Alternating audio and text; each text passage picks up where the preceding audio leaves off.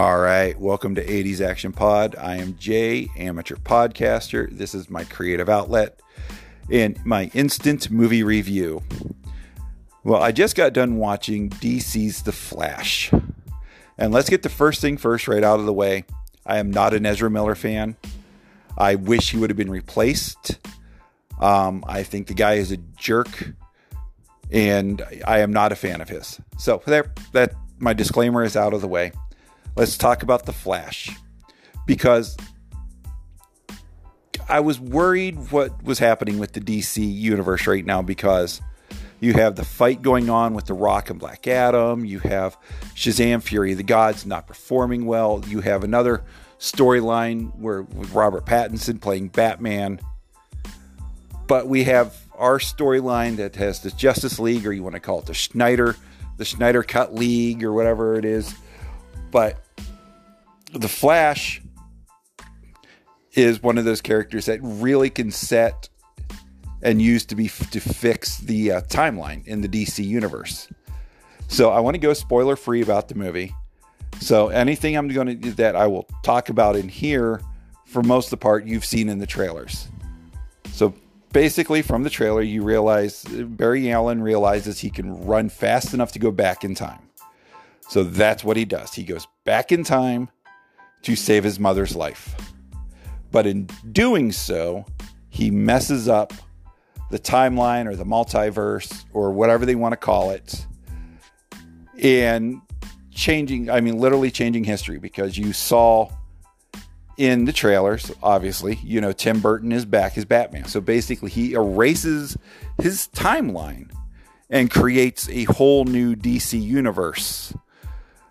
And so he erases Ben Affleck as Batman, and you now have Michael Keaton, and he's trying to figure out, okay, what's going on? And he runs into himself and tries to explain everything, and they basically got to figure out how to save the world. You also realize from the trailers, not a spoiler, that while he is in this timeline, this is the day that Zod attacks Earth. So, knowing this, he has to figure out, all right, what am I going to do? Am I going to save this timeline and stay here? Or I'm going to try to fix everything and go back to my own timeline? And that's basically the plot of the movie. And if you think about it, watching the movie, I had two other movies that popped into my head. I had Spider-Man Far From Home, or No Way Home, sorry. Spider-Man No Way Home, and Doctor Strange Multiverse of Madness. Because that's what it reminded me of. You have a lot of pop culture references that are askew.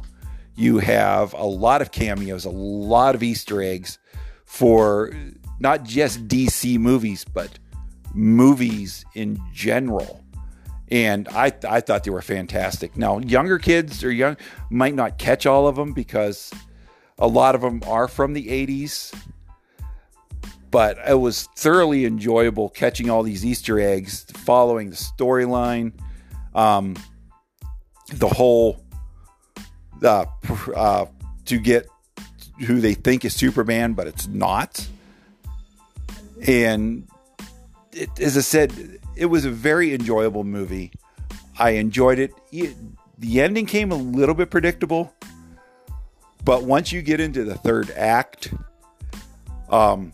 you will be shocked and enjoy the cameos, the Easter eggs, and everything like that they throw at you. I mean, it was beyond what No Way Home and Multiverse of Madness could really do. I mean, some of these things are so pop culture that I was just like, oh my gosh, it was amazing. Just this 15-second little clip here or something like that. So I think for that, and the nostalgia fact is, I really enjoyed The Flash.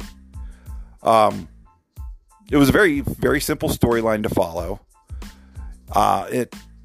And watching older Barry Allen and younger Barry Allen talk and realize what a goofball younger Barry Allen was when he actually became the Flash.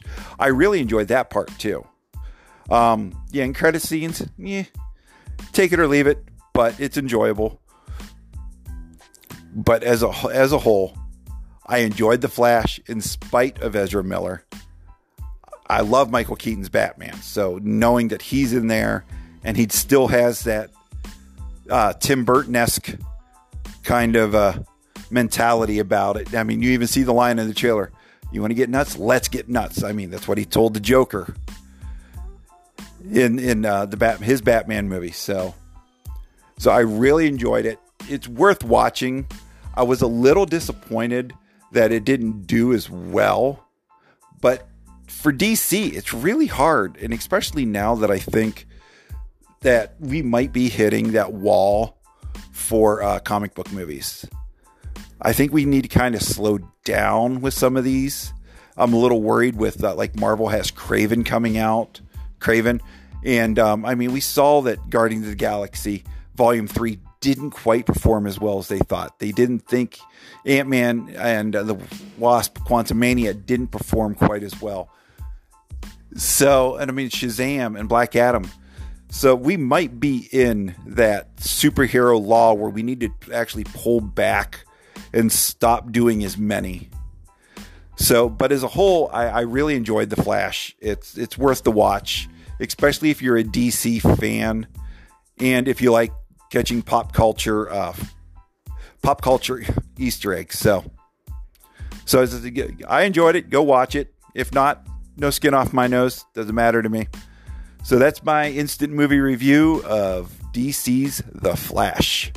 Until next time, live long and prosper, and may the force be with you.